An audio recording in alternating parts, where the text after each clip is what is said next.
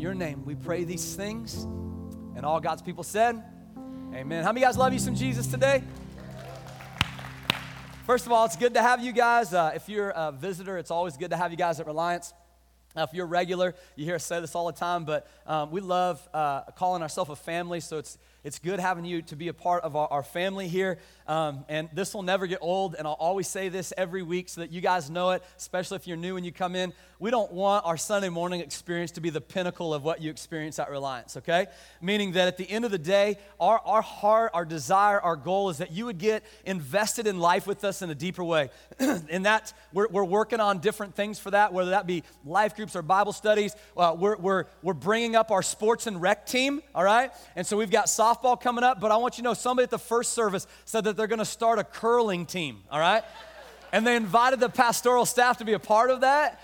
And I don't know if they're being legit or not, but I'm taking it for real, okay? And so I said, man, if you start a curling team, I want to be on it. And could you imagine Reliance representing the United States and next time the Olympics, the next time around? I'm just saying, I think we would dominate in curling. I'm just throwing that out there. But we want you guys to get involved, go deeper. Don't just make this your home on Sunday mornings right here. Don't just make this experience your home. Make life groups and Bible studies and men's groups and women's groups and youth group and kids ministries and all of those, and make that part of your home as well. And so we just want you guys to be a part of that. So we've been after it these last few weeks, amen? Like we've absolutely been after it. And we've talked about the presence of God, how the presence of God is pinnacle to everything that we do, that we want the presence of God in our life more than we want just all the things that Jesus even gives us. We want the presence first. It starts with the presence of God. And then we shifted and we talked about our position in God, meaning that we are sons and daughters of God. We talked about that. We talked about God as our Father. Pastor Ryan brought a great word on the fact that we have an inheritance as sons and daughters. Didn't he do a good job last week bringing the word? My only contention is that he said I was the closest thing to a sister that he's had. So we've got some issues there we've got to break down with him, but he needs counseling for that anyway. So our whole goal on this, in this identity of presence and position and inheritance and sons and daughters, all that, our whole goal is that we're on this journey in our faith walk. And we're on this journey of trying to understand, what is this Christian life really all about?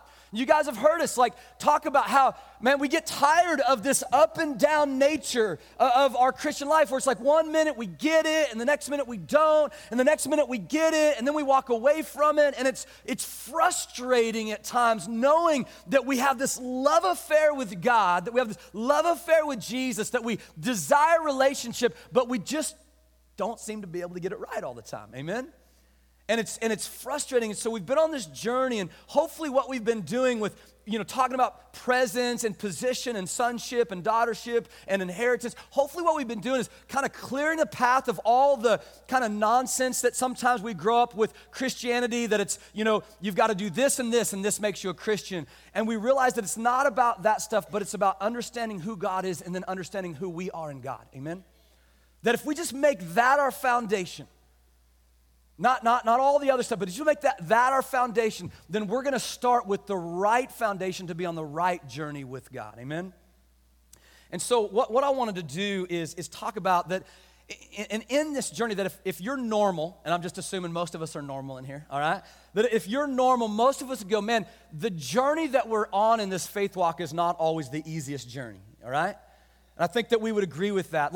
There's a tendency for us in our life when we're on this journey, there's a tendency for us to hold on still to what's safe and comfortable, right? So we want you, God, but we're trying to drag our comfortable chair with us. You know what I'm talking about? So we want the things of God. We want the presence of God. We're buying into the fact that we're sons and daughters of God, but it's difficult for us to leave the comfortability of our life as well, the safety of our life as well. I was telling the first service, I kind of liken it to if you've ever played hide and go seek with your kids, or you've ever played tag with your kids and you have a base. And the base is right here, and your kids are playing tag with you, and they're only 2 feet away from the base, right? And so you're like, guys, you got to get away from the base, and they can just jump and touch the base. And I'm like, that's the lamest game in the world. It doesn't even make sense. You can't play tag if you never get off of the base, right? To play tag, you've got to leave the comfortability of the base and you've got to actually play the game. But the same thing is in our Christian life. We can't play the game while trying to hold on to all the comfortable safety nets in our life while still trying to say, God, but you have everything, right? We can't play that game. So eventually we've got to decide what we're going to let go and how we're going to let those things go and venture away from those things, if you will. And so what I want to do today is I just want to take a step back. We've talked presence, position, all those things. Now I want to take a step back and I want to identify what causes us to lose sight of the presence of God in our life. I want to take a step back and I want to identify what causes us to lose a sight of the position that we have in Jesus Christ, that we are loved sons and daughters of God. I want to take a step back and understand what causes us to lose our identity in the inheritance that God has given us. Because the reality is most of us in here buy into the idea of, man, yes, God is good. I think if you're in this place, I think at least something's beginning to resonate with you where you're going, maybe I'm not fully there yet, but I'm starting to kind of get to that place of going, I feel like God's good. He could be good. Maybe he's good, or you've experienced the goodness of who he is. And so I think most of us in here get that part. And then once you get that part, you start to get it and go, yeah, I get I'm supposed to represent Jesus Christ well. The issue isn't that we don't understand it. The issue is, why is it so stinking hard? Amen? Why is it that we struggle with this?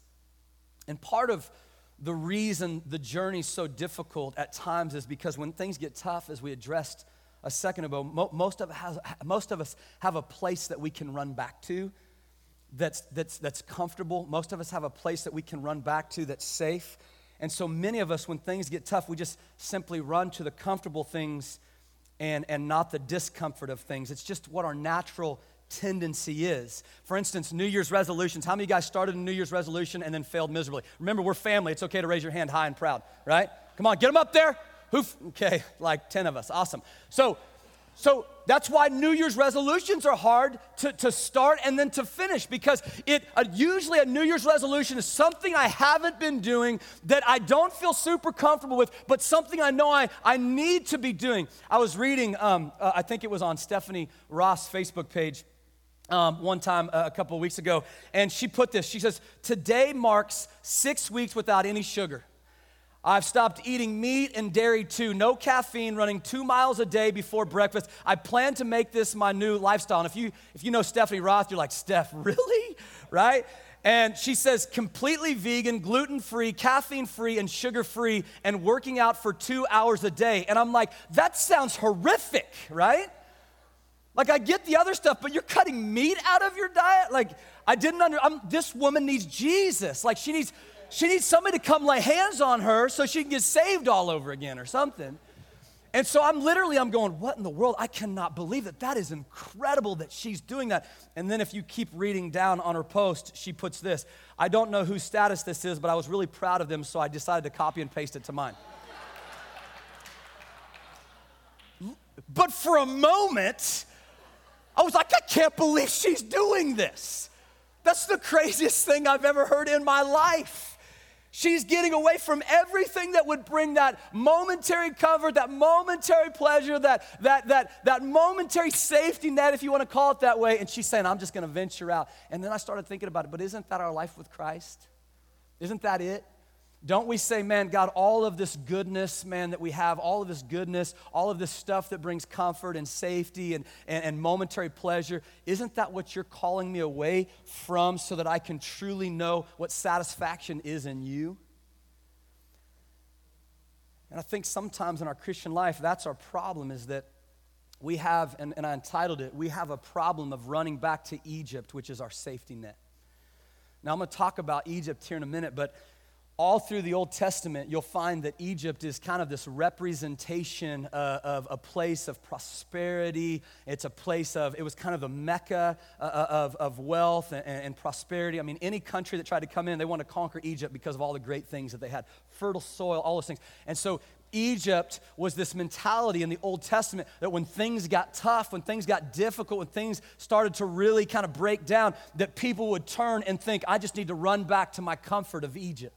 I just need to run back to my safety net of Egypt. And so you'll find this all through the Old Testament, that it's a trend. And here's what it was always. When things get tough, let's just simply run back to Egypt for help, okay? And so you see this all through Scripture. You got the story of Joseph, and if you remember, Joseph was sold into slavery, and then there was 7 years of famine, and so God's people go in and they find comfort in Egypt to take care of them during that time frame. And for a season they prospered, and then they became the slaves of Egypt, amen? And then you begin to see other stories of the Exodus, where for 400 years they've been in slavery in Egypt, and then all of a sudden God sets them free, and just what we're going to talk about today, just a few days later, they're like, we want to go back to Egypt because it's too tough. And then you've got stories where the kingdom of Israel was finally raised up, and they've got kings, and anytime an army, the Babylonians or whoever, were trying to come against them, do you know where they went for help? Say it. Egypt. Egypt will come and save us. Egypt will come and rescue us. Egypt has a large army. And so you see this constant theme throughout Scripture of, hey, if we ever get in trouble, let's just flee back to Egypt.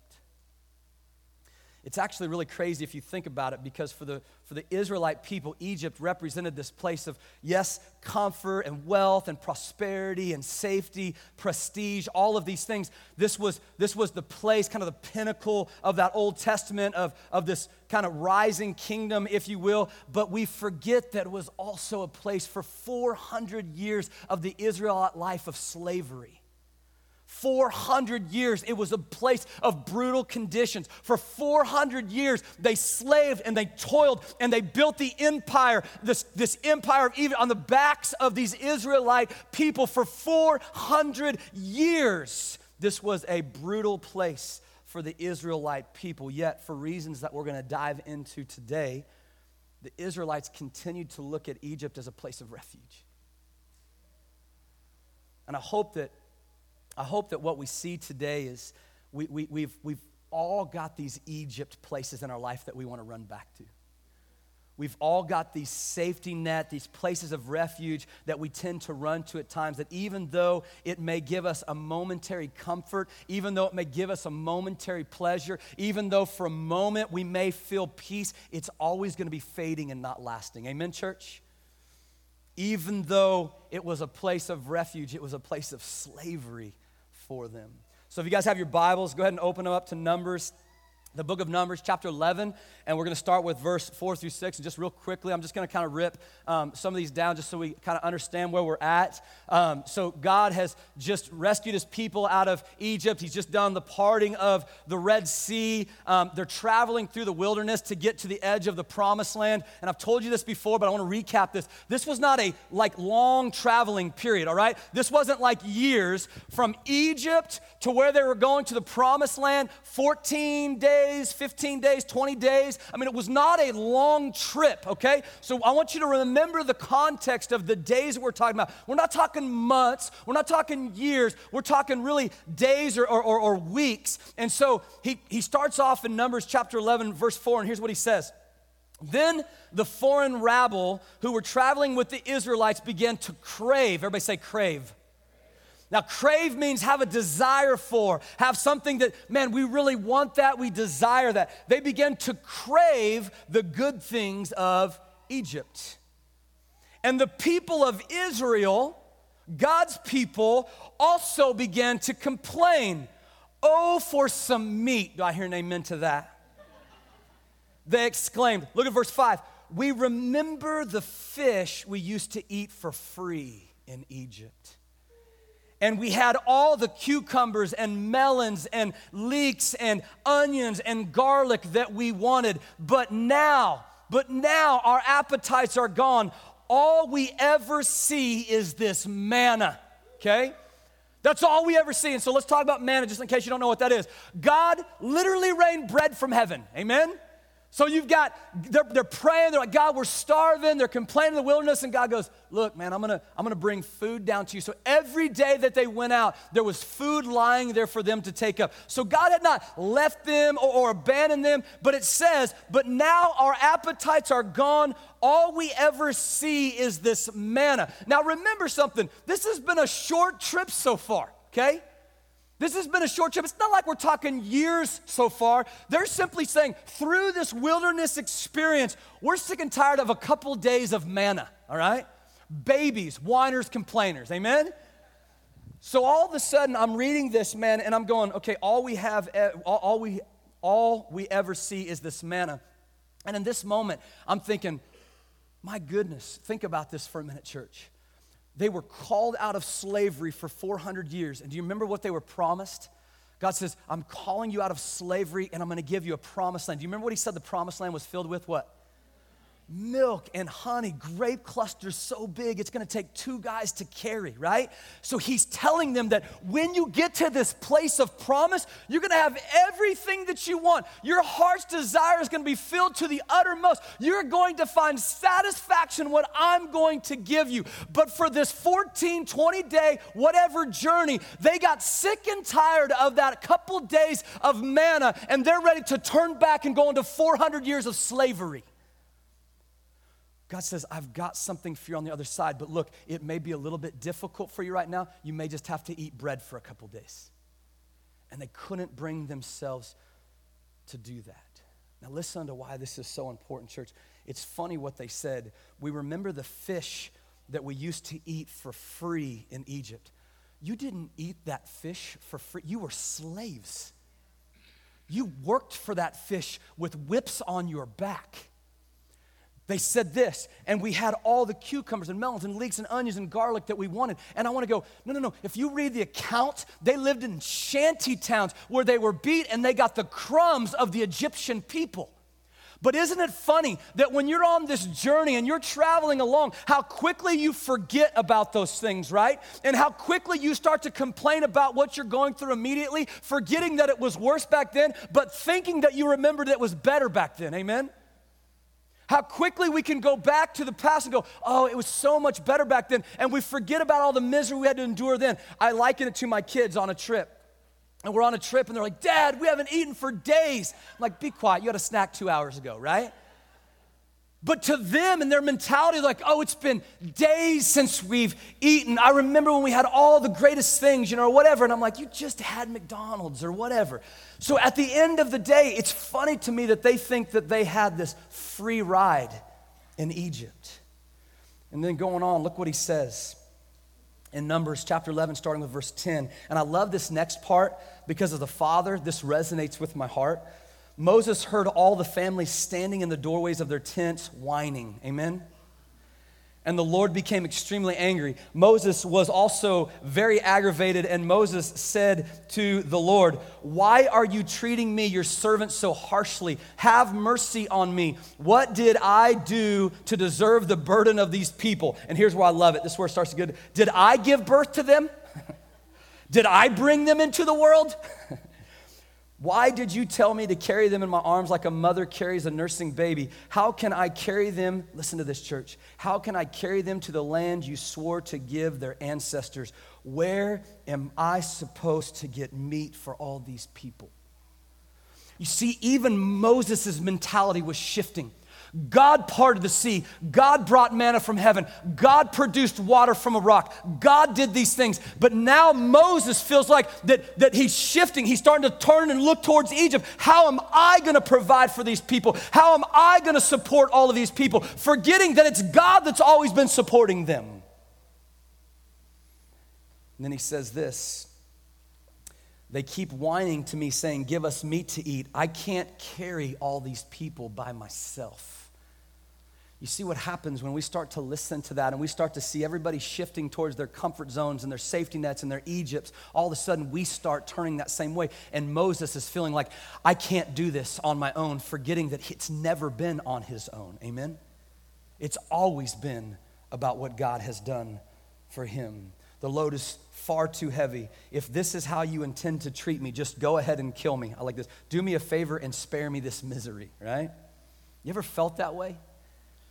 You ever felt that way? And what I love about this scripture is how real and authentic it is. And I know I say this a lot, but if I'm writing this and I want people to, if I'm just making this up and I want it to be super clean, then I'm going to read, and Moses saw the people, he had pity on them, and he produced food for them, right? And then we're just going to move on. But that's not how the story goes. It's real. Moses is like, I'm sick and tired of these crazies. So look, church, it's easy to say, well, why are they being so stupid? Do they forget what God has just done just a few short days or weeks ago? Why are they being so stupid? But then I start to remember we all have Egypts in our own life where God has provided, God has done these great things for us, and we simply run back to our comfort and our safety nets that we feel comfortable in. There's a quote that I read that really set up this whole sermon for me, and it says this: it took one day to get the Hebrews out of Egypt. It took 40 years to get Egypt out of the Hebrews. You see, church, I believe that that's where we're struggling in our identity with Christianity. I believe that's why we're in this up and down mode, because at one time, till God sends the plagues, one day, 1 million people walk out of Egypt. 1 million people walk out of Egypt. But for 40 years, they wandered because Egypt never walked out of them. Because they always turned, always wanted to go back, always thinking that their day was better when they were in slavery for 400 years. And so I started asking, why in the world is it so difficult to get Egypt out of us? So what I want to do is I want to real quickly go through 4 areas, because I want to have some time when we pray at the end. I want to go through 4 areas real quickly of why I believe it's so difficult to get Egypt out of us. Number 1, it's easy to forget how far we've come. I know that sounds so stupid, but it's so easy to forget how far we've come. Church, listen, the Israelites quickly forgot the weight of their burden in Egypt. They witnessed this miracle, this Red Sea. They left Egypt with riches. Do you know when they left Egypt, they plundered Egypt, essentially? Like when they left, they didn't leave just in their rags. Like they were leaving with livestock. They were leaving with things. They were going out. God says you can have some of these things. He's sending them out. They took some plunder with them. And even though they took some of that plunder with them, they had that endless labor that they had been through and abuse after living through all of that stuff, after living through all of those years of slavery, and then just walking freely out of Egypt. They simply sat there and they rejoiced and they praised God for the first couple of days.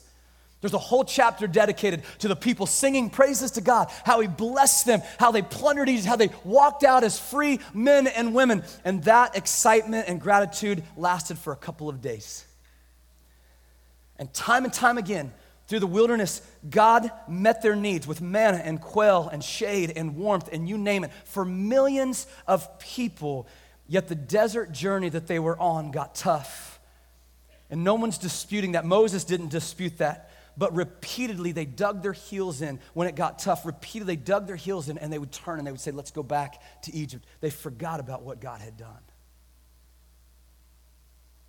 Oh, for some meat, they exclaimed. We remember the fish that we used to eat for free in Egypt, all the cucumbers, melons, leeks, onions, garlic we wanted. But now our appetites are gone. All we ever see is this manna. Church, let me say something I think is super important for us today. We need to continually remind ourselves of how God has come through for us in the past.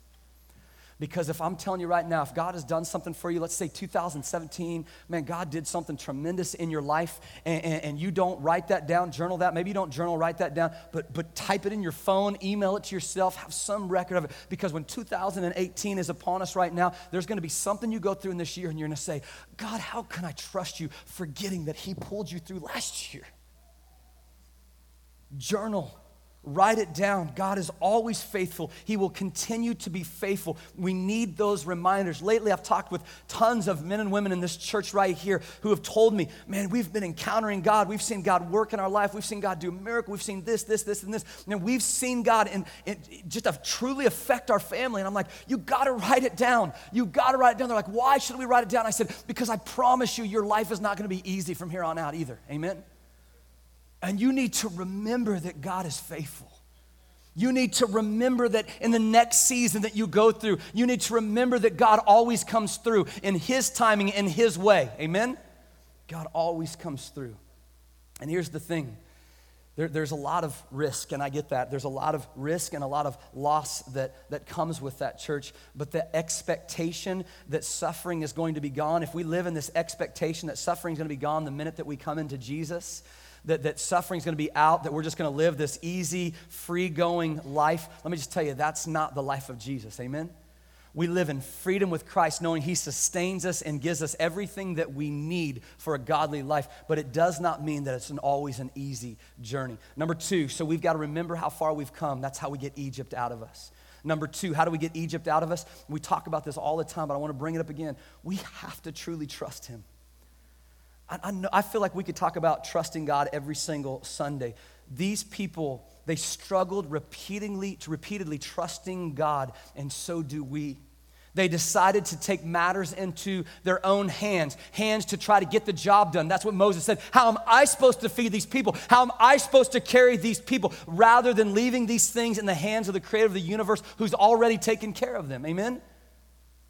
Here's the deal. The promise from our God has never been that the salvation journey following with him has or will ever be easy, but it's going to be worth it. If you look at Isaiah 31:1, it says, what sorrow awaits those who look to Egypt for help. Look what he says, trusting their horses, trusting Egypt's horses, trusting their chariots, trusting their charioteers, and depending on the strength of human armies instead of looking to the Lord, the Holy One of Israel. What sorrow awaits them.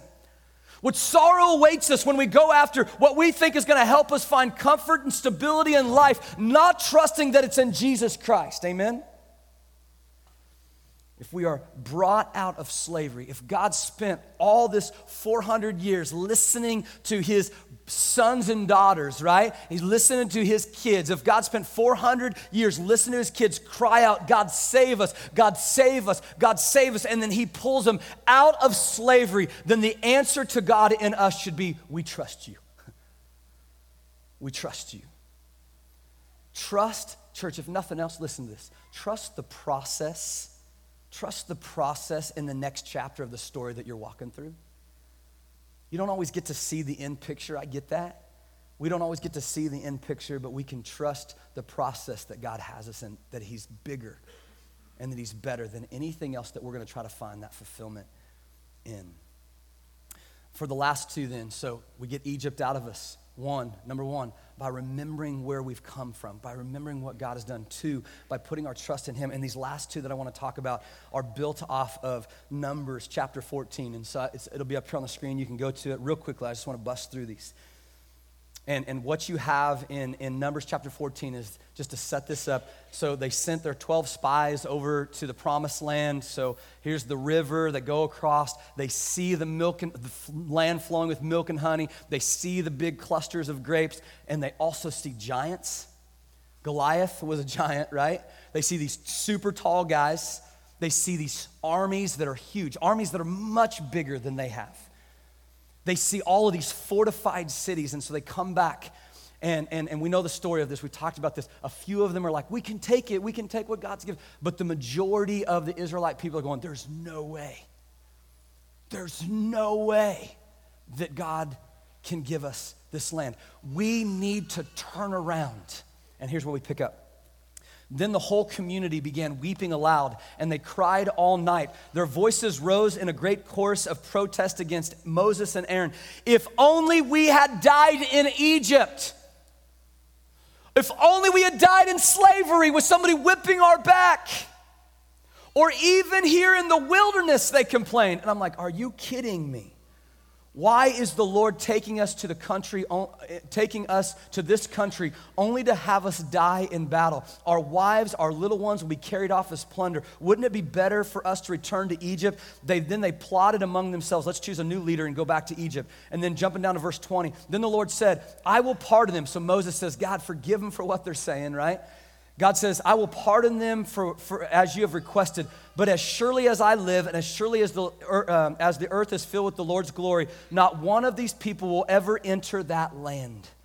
So we know that that generation had to die off. They have all seen my glorious presence and the miraculous signs I performed both in Egypt and in the wilderness. But again and again, they have tested me by refusing to listen to my voice. And then in verse 25, now look what he says. Now turn around and don't go towards the promised land, the land where the Amalekites and Canaanites live. Tomorrow you must set out for the wilderness in the direction of the Red Sea, where you just came from. Church, let me tell you the third reason I believe that it's hard to get Egypt out of us, where we're running back to that safety net. It's hard to get Egypt out of us because we give into our fears rather than live out in our hope. Amen? We give into our fears rather than live out in our hope. Let me tell you what I mean by that. Our fears are real. I get that. And some of them are real. Some of them we really do struggle with. It's true for the Israelites. They really did see tall guys. They really did see these armies that were bigger than theirs. But in the face of them are all of the things that God promises us in our inheritance, that there's salvation and redemption and grace and healing and victory in Jesus Christ. Amen? But we're given into our fears more so than we're given into the hope that Jesus has for us. Our hope simply must trump our fears. Otherwise, we're always going to run back to Egypt. Satan's trick is to try to get you to flee from one aspect so that you will fall into another aspect of your fears and your worries and your anxieties. They forgot. Look what he says again. If only we had died in Egypt or even here in the wilderness, they complain. Why is the Lord taking us to a country where we're going to die in battle? Our wives, our little ones will be carried off as plunder. Wouldn't it be better for us to return to Egypt? They forgot that they were already plunder in Egypt. They forgot that they already had their kids carried off. They didn't own their kids when they were in slavery. Their kids could be sold at any minute. They forgot that their fears were keeping them. They forgot that in their fears that they were keeping them from the hope that they had in Jesus when they were set free. Church, this is so important for us because I believe that presence we want, position in Jesus we want to know we're sons and daughters, but we're still living this up and down. Why? Because we've got these safety nets that we run to. We've got these Egypts that we run to. Number 4, real quickly, last one. The reason it's so hard to get Egypt out of us and why we run back to Egypt is that we're always looking for the easy way out. Amen? Come on now, amen? No, I need everybody, amen? We're always looking for the easy way out. In Exodus 13, when Pharaoh finally let the people go, it says this, that God did not lead them on the main road that runs to the Philistine territory. So they could have gone from here, they could have bypassed a lot of this nonsense and could have went right straight to the promised land. But it says God did not lead them on the main road that runs to the Philistine territory, even though that was the shortest route to the promised land.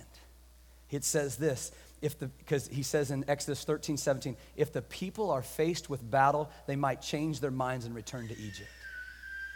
Can I just say that God provided a way out that's going to have some challenges. We're going to face new challenges, new things that come. I mean, they forgot their pain and their torture that they just endured not very long ago. They had thought their troubles were over, and here's the struggle that they're in right now. They're in this struggle because they're looking for the easy way out. Red Sea parted, manna's from heaven, all these things, and now they're feet from the promised land. Feet from the promised land. Cross over the river. Man, God's got sustenance for you on that side. They're feet from it. And here's the problem. While they're looking in, they think that looking into the promised land is good enough. Why? Because there's no way God can defeat the giants. There's no way God can defeat the armies. So it would be better for us to go back to 400 years of slavery and misery rather than seeing what God can do on this side. Come on now. So we run back to Egypt. We run back to our comfort zones. We run backwards. There's a quote that I read that I love. Instead of telling God how big your giants are, when are you going to start telling your giants how big your God is? Amen? So here's what I want to do today, church. I want you to remember what God has done. I want you to remember what God has done. I want you to run away from your Egypt. Maybe your Egypt is a relationship you got to get out of. Maybe it's a work issue you got to get out of. Maybe your Egypt is religion you got to get out of. Amen? You run to these safety things thinking that that's your comfortability, but in the end, all it does is enslave you to temporary fixes when on the other side over here, God has a place for you that's so much better. I want you to remember what God has done. I want you to put your trust in God.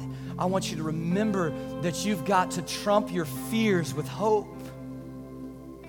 You've got to trump your fears with hope. And then I want you to remember, it's not always the easiest way that's the right way. Amen? This morning, I want to pray over you. Just open up the altar if you want to come and just spend some time getting rid of your Egypts. We all have them. Every one of us in this room have that Egypt, that place that we run back to, that place that we find comfortability in. For some of us, it could be that 401k. For some of us, it could be in what we have in the bank. For some of us, I don't know, in your job, whatever it is. But we've all got those places where we're straddling that line. Years ago, we talked about that trapeze act. You can't be a trapeze artist and hold on to the bar and then hold on to the other person because you're going to get stuck in the middle, right? Eventually, you got to let go of one or the other. Eventually, you got to let go of the bar. I'm going to let go of my safety net, and I'm going to trust that this person has me. It's the same thing, man. We've got to begin to trust God. Let go of my safety net. Let go of my Egypt. Stop running back to my Egypt. Start running to my God. Start running to the promised land that He has for me. Start running to the destiny that He's lined out for me. But you've got to let go of your Egypt first. You know what that Egypt is. Let's pray. Heavenly Father, today we just declare that we are going to be a people who stop running back to our safety nets, a people, God, who stop running back to those places of momentary comfort. And God, we're going to let go. We're going to let go of that stuff, and we're going to swing into the arms of our Father. We're going to swing into the arms of a Father who's got good things. But it doesn't mean it's going to be easy. There's going to be bumps and bruises along the road. And it doesn't mean that it's always going to be that you provide our wants, but you will always provide our needs. So today, God, I pray that as a faithful church, as a faithful body of believers, as faithful men and women, today we can make that declaration. We're not going to chase the temporary things, but we're going to chase the eternal things. We let go of our Egypts, and we put our trust in you. We let go of our Egypts, and we remember where you brought us to.